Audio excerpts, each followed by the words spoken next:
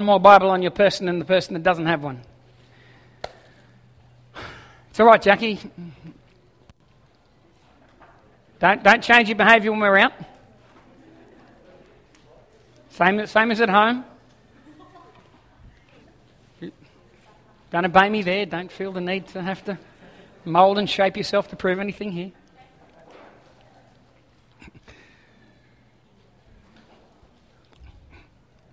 Enjoying that, are you, Ruth? No? Num. No, please. Do you want to just carry your chair back to the table there? Feel free, you can sit there and... No, please, Ruth, it's fine. It's about time you got it, and Daniel cops it every week. It's about time you cop something there. If you've got a Bible there, turn with me to 1 Timothy chapter 4. I want to take a few minutes this morning and talk to you about a couple of things that are on my heart that I believe that God wants to say something to us, challenge us. Who believes that you're not just here to stare at a finely sculptured, handsome man up the front? Yeah? With an Adonis-like figure and... You know, yes, I do work out. I pray that each of us walk out of here different than when we came in, that we understand God a bit more, that we're more in love with Him, that we appreciate the cross more, that we experience God, that we encounter God. How many of you know that the world has enough information about God? I don't think Jesus died to give the world religious information. I think God wants to encounter Himself with us. He wants us to meet Him. He wants us to experience Him. 1 Timothy chapter 4. 2 weekends ago, I went down to Port Macquarie to play in a state touch football tournament. And we went down there and we play over 3 days. It's quite intense competition. We've got the best touch players in all their age groups from under 20s right through to over 55s. Playing in this tournament, and I'm currently playing in the Ballina over 40s, which is kind of awkward now because I'm at 45 middle range, and so each year you feel like you only go up 1 year, but the gap between 45 and someone who's just turned 40, those 4 years of leg speed and everything, it takes its toll on you. But you know what, it's just kind of man I am. I push myself. I go out there and do it, you know. But you all know that. So anyway, went down there and we played at this state touch football tournament. The week after, which happened to be last Sunday afternoon, we have a presentation night. We get all our representative players together in Ballina. We go down to the Cherry Street Bowling Club and we have an awards night. And we give out awards and trophies and present a couple of perpetual awards and team awards for individuals that have performed well. And in the 40s, we give out a couple of awards. One is the player's player, and that is the player at the end of each game. All the players would vote 3, 2, 1 points for those that contributed and played a big role in the outcome of the game. That would happen each game, and at the end of the tournament, we accumulate the points and we give a trophy to the player's player. And it was really interesting this year. The guy that won our player's player, I mean, he was amazing. He was outstanding. He looked like he was 18 years of age out there. I mean, here we are playing over 40s. This guy looked like he was 18. Passing game, his running game, his agility, his ability to read the play, the tries he scored, the tries he set up. He was a head and shoulders above. Oh, hang on, I won that, didn't I? Sorry, forget that. The other trophy we hand out is an award called Most Improved. We give a trophy for the most improved. And that is a person that from the beginning of the tournament, the campaign, we start training about 5 months before we go away. For those that play touch, it's a serious tournament. So about 5 months before that, we get together, we select a team, we start training. And from the beginning of training right through to the end of the tournament, we're looking for the biggest improvement. Who's the player that has learnt more about the game? Who's the player that has maintained their physical fitness, that has learnt to be in the right place at the right time, to play their role on the park and do their job, and has come from here to here, and it's evident to the people around them that this person has really gone from here to here. And we present an award called the Most Improved Player. after the awards ceremony last week, I was thinking about this, and I was thinking, gee, I wonder how I would go if there was a spiritual most improved award that was presented at the end of this year. We're coming towards the end of the year. There's only a couple of weeks left, and in a couple of weeks' time, you're going to see the ads on TV, and people are going to start talking about the New Year's resolutions and what we're going to do and how the world's going to change for us, and we're going to get fit, and we're going to this, we're going to do all these things, and we're going to step into new horizons and so on. But coming to the close of the year, I thought, I wonder if there was an award ceremony, and we were to give out as a church, if we were to give out a most improved award. If the hosts of heaven were to sit around in a panel and to judge and go, okay, who's really got evident spiritual growth in their life in the last year? Who's prioritised the spiritual side of life and has really pressed into God and developed perhaps the disciplines of listening to the voice of the Holy Spirit, being led by Him, the discipline of obedience, of doing what God has asked us to do, the discipline of getting to know God through His Word and through prayer. I wonder if there was an award given out, a trophy for most improved over the last 12 months. I asked myself the question, I wonder if I would get that. Or I wonder at least if I'd be in the running for an award like that. In 1 Timothy chapter 4, and Paul is writing to Timothy, a young fellow who's been left in charge of a church there. And I don't want to get into the full context of it, but starting in verse 12, Paul says this, he says, "Let no one despise your youth, but be an example to the believers in word, in conduct, in love, spirit, and faith and purity." Be an example to others in your life, the way you live. Let them see something in you that points them in the right direction. "Till I come, give attention to reading, to exhortation, to doctrine." Verse 14, he says, "Do not neglect the gift that is in you, which was given to you by prophecy with the laying on of the hands of the eldership." We all have gifts inside of us, things that have been deposited inside of us, given to us. They're not just natural talents and personality traits, but there are things that God has deposited inside of us for a purpose and for a reason, that we use those things for the betterment of the kingdom of God. Not just to grow our own kingdom and our own world, but to do things to make this world more the kind of place that God wants it to be. In verse 15 he says this, he says, "Meditate on these things." There's a lot of stuff we could talk about there, but I want to focus on this next bit. "Give yourself entirely to them, that your progress may be evident to all." Give yourself entirely to these things so that your progress might be evident to all. In other words, Timothy, if we were going to hand out a most improved player award,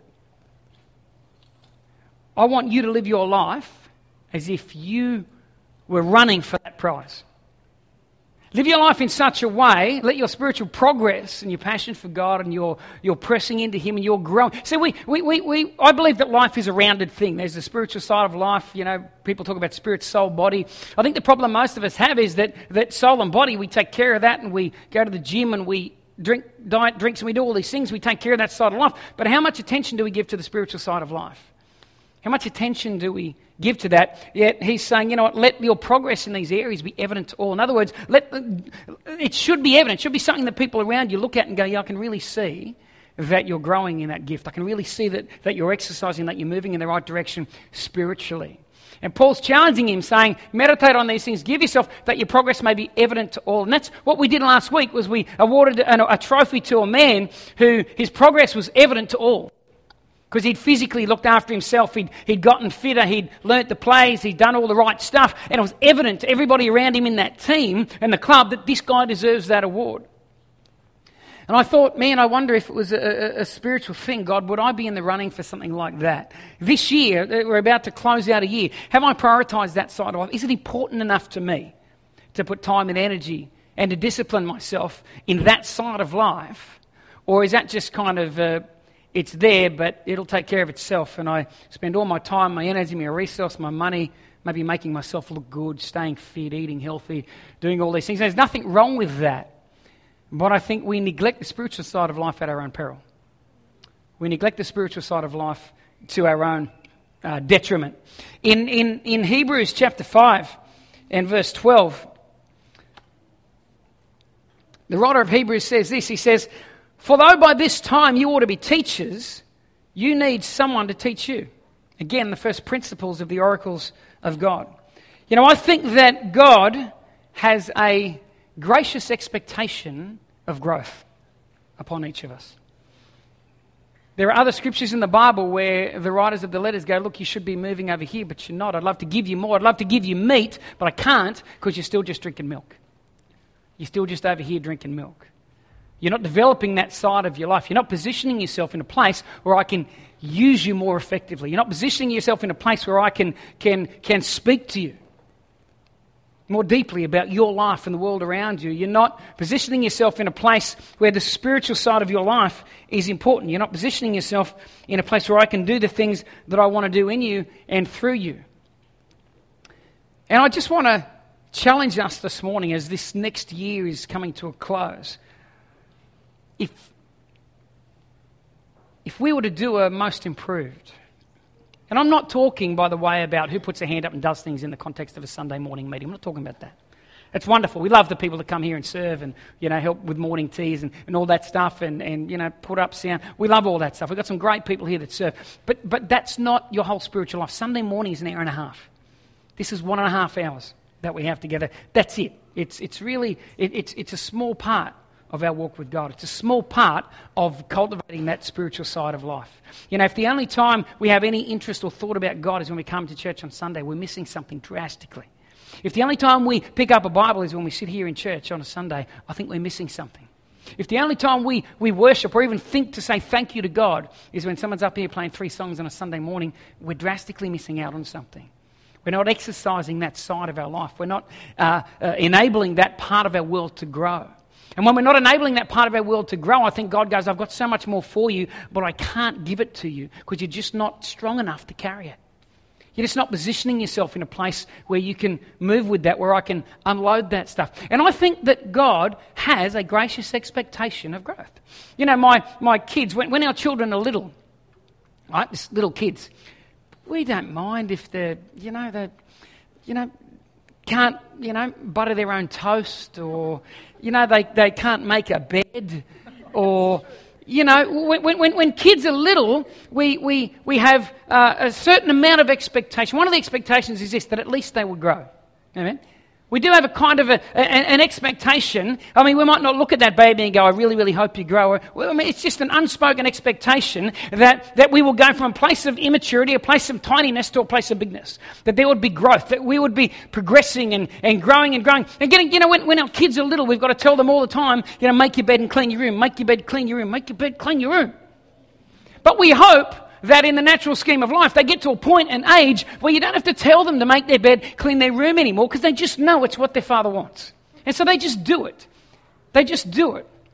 And then that relationship kind of moves to a deeper level.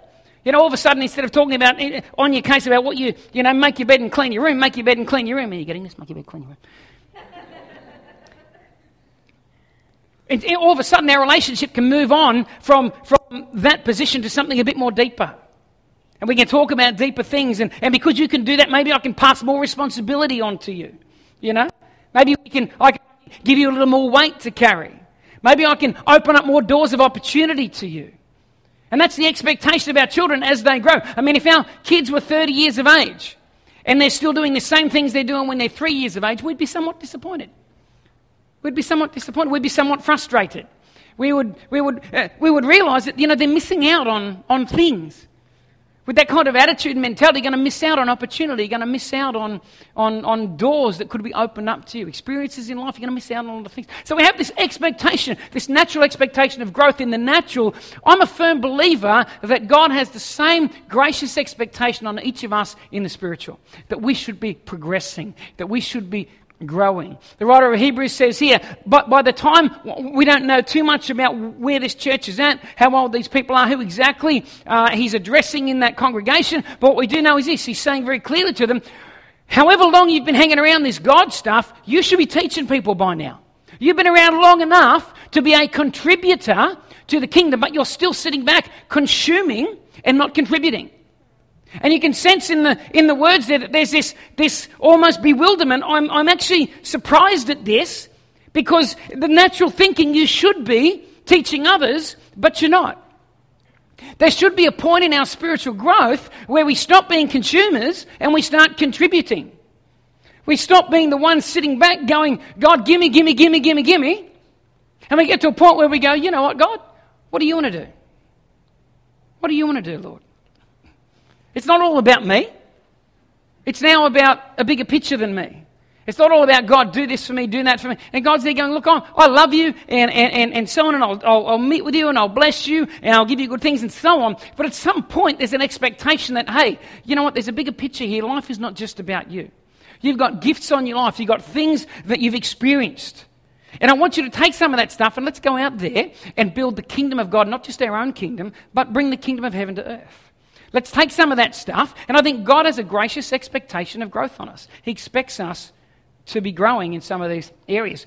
There's a story in the Bible, and I want to give you a little bit of a different slant maybe on it. In John chapter 11, everybody knows the story of Lazarus, right? Yep. Everyone know the story of Lazarus? He's Mary and Martha, a sort of part of Jesus' posse, if you want to put it that way. They love Christ, they're following Jesus. Their brother gets sick and their brother dies. And so while he's sick, they send a message to Jesus. You find it in John chapter 11. I'm just going to go through it and just point out a few verses in the story. In verse 1, now a certain man was sick, Lazarus of Bethany, the town of Mary and her sister Martha. It was that Martha who anointed the Lord. In verse 4, in verse 3, therefore the sisters sent to Jesus. They said, Lord, behold, he who you love is sick. Lazarus is sick. Verse 4, Jesus says this. He says, this sickness is not unto death. Now what does that tell you? Like if Jesus was to say to you, this sickness is not unto death, what are you going to think? I'm going to think, okay, so he's not going to die. Is that a fair call? Am I reading too much into it? I'm just thinking, okay, he's not unto death. He's not going to die. But for the glory of God, that the Son of God may be glorified through this. Whatever's going to happen here, I know a couple of things. Number one, God's going to get glory out of this. Number two, Lazarus ain't going to die. Okay? So Jesus puts this out there nice and plainly. Verse 5, now Jesus loved Martha and her sister and Lazarus. So when he heard that he was sick, he stayed 2 more days in the place where he was. Then after this, he said to the disciples, let us go to Judea again. Now the disciples panic and they go, look, last time you were there, they were going to kill you. So let's not go back there where he is because they'll kill you. And there's a little bit of a discourse goes on there. And in the end, Jesus goes, no, I'm going. And the disciples go, right, we'll come with you and we'll die with you if we have to. We'll follow you, we'll go back. Verse 13, however, Jesus spoke of his death. Verse 14, then Jesus said to them plainly, Lazarus is dead. Just so you know, I've got this written out in my notes, but they're sitting on my desk at home, so I'm sort of trying to catch up with myself here. In verse 11, then these things Jesus said, and after that he said this. He said, our friend Lazarus sleeps, but I go that I may wake him up. Then the disciples said, Lord, if he sleeps, he'll get well. However, Jesus spoke of his death, but they thought that he was speaking about taking rest in sleep. Then Jesus says to them plainly, look, Lazarus is dead. I can almost sense a little bit of frustration, perhaps. Perhaps. Look, here's what's going on. He's not going to die. Oh, great. Okay. They run off. Then the disciples come and go. Jesus goes, look, he's just going to sleep and so on. And the disciples still aren't getting it. So he just plainly, perhaps in a little bit of a... And you know what? Jesus got frustrated at times. There were things that frustrated him. All right? There's nothing wrong with a little bit of frustration, godly frustration. I think what we're seeing here is Jesus has a little bit of expectation. Come on, guys. Come on. How many times did he calm a storm or do something, turn around, look at them and go, where's your faith? How many miracles do I have to do for you? How many times have I got to tell you it's going to be okay? How many times do I have to show you who I am before you stop panicking, you stop dropping your bundle, you stop throwing the towel in and you start standing, growing a bit of spiritual muscle and going, you know what, even though all this stuff's coming against me, God, I know you're for me, I know you're good, I know you're with me, I know you won't leave me and forsake me. How many times? And he just lays it out plainly for them. He says, Lazarus is dead. And watch this, verse 15, I'm glad for your sake that I wasn't there, that you may believe. Nevertheless, let us go to him. And Thomas says, we'll go and we'll die with him as well. As he gets closer to town, Mary and Martha and a bunch of people find out that he's coming. Verse 20, Martha, as soon as she heard that Jesus was coming, went to meet him, but Mary was sitting in the house. Now Martha said to Jesus, she's now at Jesus, she goes, Lord, if you had been here, my brother would not have died. But even now I know that whatever you ask of God, God will give you. Jesus said this, your brother will rise again. Now how would you interpret that? What would you think if you were there in the moment? It's pretty straightforward. Look, I'm telling you, your brother's going to rise again. And Martha says this, I know that he'll rise again in the resurrection at the last day. I know that. Jesus says, I am the resurrection and the life. Who believes in me, though he may die, he shall live. Whoever lives and believes in me shall never die. Do you believe this? She said, yeah, I believe. You're the Christ, the Son of the living God. You're the one we've been waiting for. When he said these things, she takes off. She goes to her sister. She says, Jesus is out there. So Mary gets up and she runs out to Jesus. Verse 31 says, then the Jews who were with her in the house and comforting her, when they saw Mary raise up and run, they went out and followed her, saying, she's going to the tomb to weep there. Then when Mary came where Jesus was and saw him, she fell down at his feet, saying to him, Lord, if you had been here, my brother would not have died.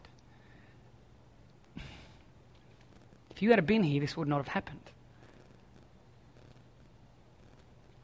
Therefore, when Jesus saw her weeping, and the Jews who came with her weeping, watch this, he groaned in the spirit and was troubled. The New Living Translation words it this way, he was angry. When you look at the original Greek of that word there, it means that he was a little bit frustrated. He's a little bit, come on.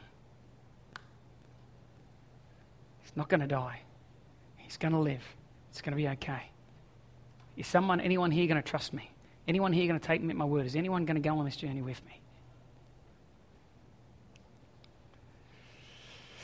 It says he groaned in the spirit and was troubled. And then he says to them, where have you laid him? And they said, Lord, come and see. And verse 35, Jesus wept. Watch this. Then the Jews said, see how he loved him. Some of them said, could not this man who opened the eyes of the blind also have kept this man from dying? Then Jesus, again groaning, it's the same word, again groaning in himself, he came to the tomb. It was a cave and a stone lay against it. Jesus said, take away the stone. It's still happening. Martha, the sister of him who was dead, said to him, Lord, by this time there's a stench. He's been dead for 4 days.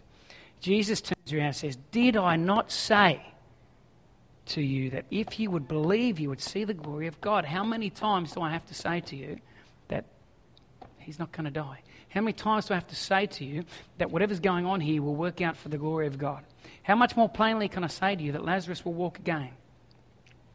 Then they took away the stone from the place where the dead man was lying, and Jesus lifted up his eyes, and this is what he said. He said, Father, I thank you that you've heard me.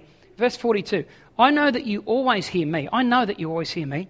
But because of the people who are standing by, I said this, that they might believe that you sent me. And then he says, Lazarus, come forth. When I read that story, I can almost feel the frustration of Jesus. I can almost feel the expectation. Come on, you people have walked with me for a while now. You've seen me do this, you've seen me do that. I'm telling you something, and you still won't believe me.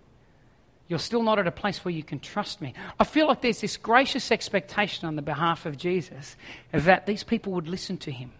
There's this gracious expectation that they would trust him. When I say this guy's not going to die, you see, it's a wonderful story about the resurrection of Lazarus. And I hear it's always spoken about the power of God. You know, but right from the very start, Jesus says this is not about the resurrection of the dead. It's not like it's a surprise and, you know, the crescendo as he rises from the dead. Jesus says right at the start, he's not going to die, people. This is a journey that of these people that are around Jesus. As he goes time after time after time, I'm trying to tell you something. I'm trying to explain something. I'm trying to speak to you guys. Come on, trust me. Come on, trust me. Trust me, trust me, trust me. And time after time, you can sense this frustration in his voice as these people perhaps are just not stepping up to the plate. They're just not prepared to step out in faith. They're just not prepared to believe him. Maybe they're not spiritually attuned enough to hear what he's trying to say to them. And there's this sense of holy frustration, I think, in the voice of Jesus. Come on, guys, he's not going to die. Who's going to believe me? Who's going to go with me on this journey? Who's going to listen to me? And I read that story, and you know what? I think, man, I reckon I would have been probably like those guys too.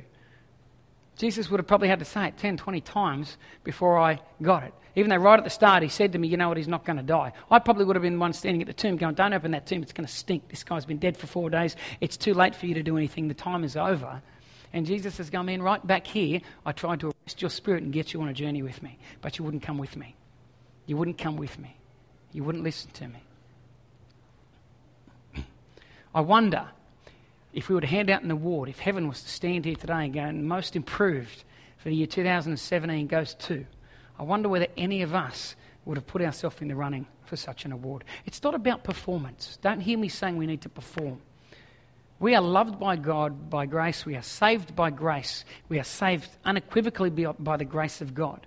But we grow by embracing the power of grace in our life. We grow by actually doing the stuff that God tells us to do. You know, James puts it this way, he says, don't be a hearer only and deceive yourself. He says, be a doer. Engage with the Word of God, engage with the Holy Spirit, do the things that we know God wants us to do. In doing that stuff, we build that muscle. We talked last week about that, faith muscle. And we build that muscle. We build that muscle. We build that muscle. When we actually engage with our faith. Jesus did not die to give the world another religion. You know, there's enough religions in the world right now. There were thousands when he came. He didn't come to give us another God. He came to give us a connection back to the only God that there is, so that we could walk back into relationship with him, not because we're good, not because of anything great about us, but because of how good he is. We could never reach up to God, so he reached down to us through the person of Jesus. As we move into this next phase, if you want to put it, as a church, as a group of people, you know, we're going to go into this building. I've had people say to me recently, what's going to be different when you get into the building? And my question is, will you tell me? You tell me what's going to be different.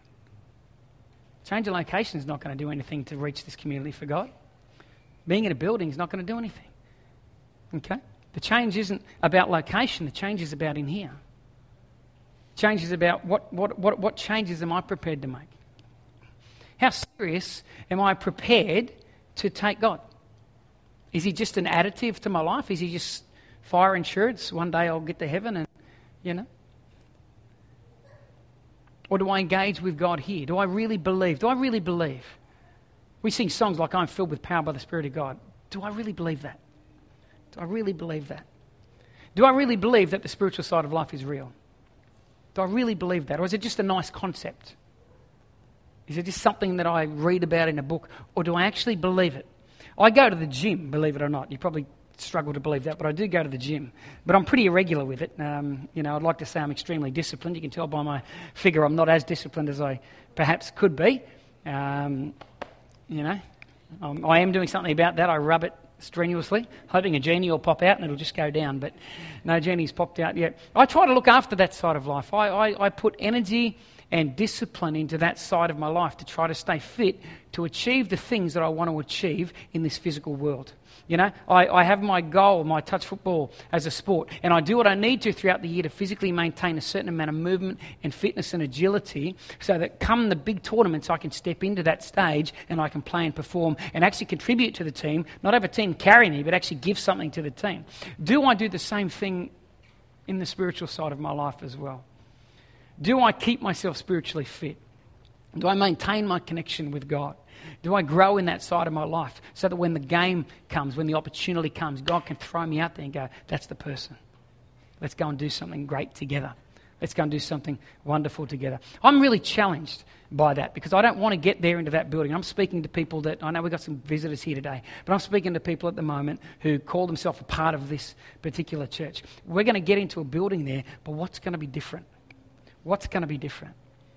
You see, we pray, we say, we read this book and we pray, God, we want to see the book of Acts. We want to see the God of the book of Acts. And God looks down and goes, I want to show you that, but I want to see the church of the book of Acts. You want me to be the God that I was to these people? You be the people that they were to me.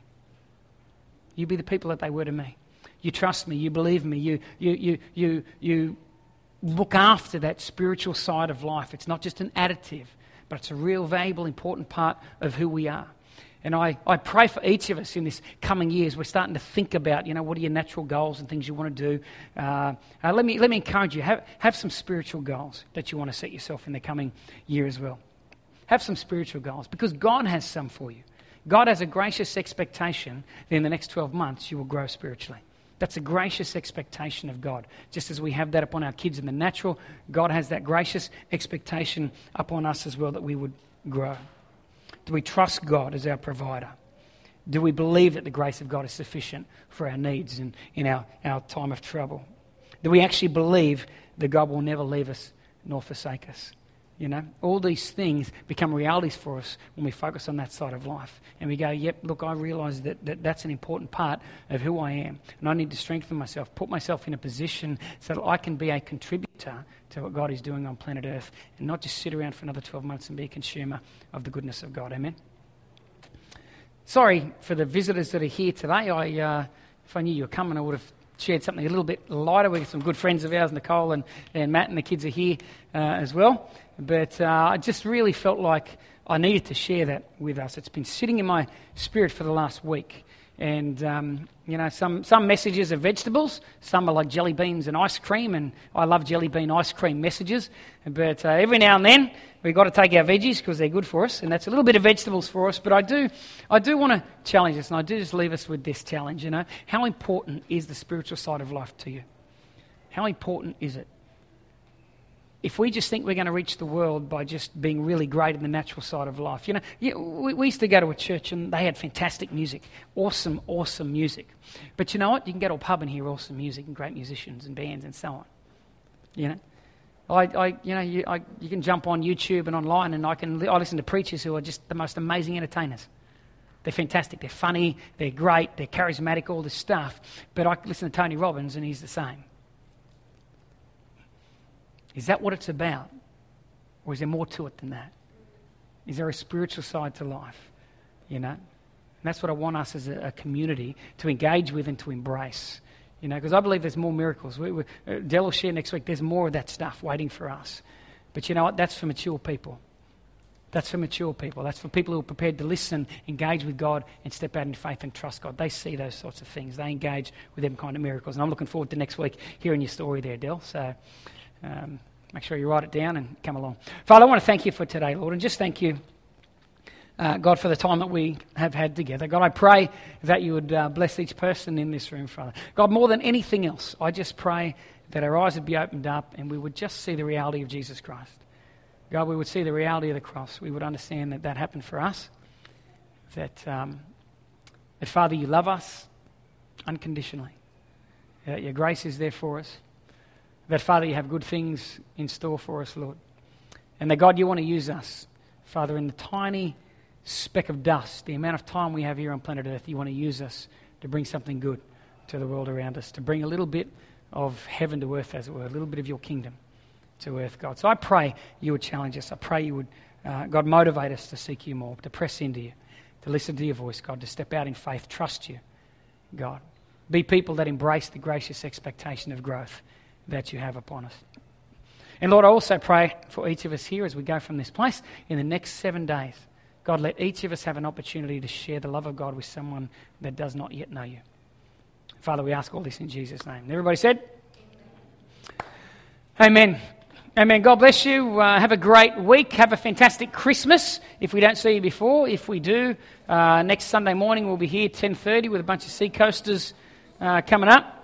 And we'll talk about some Christmassy things next week, if there's such a word.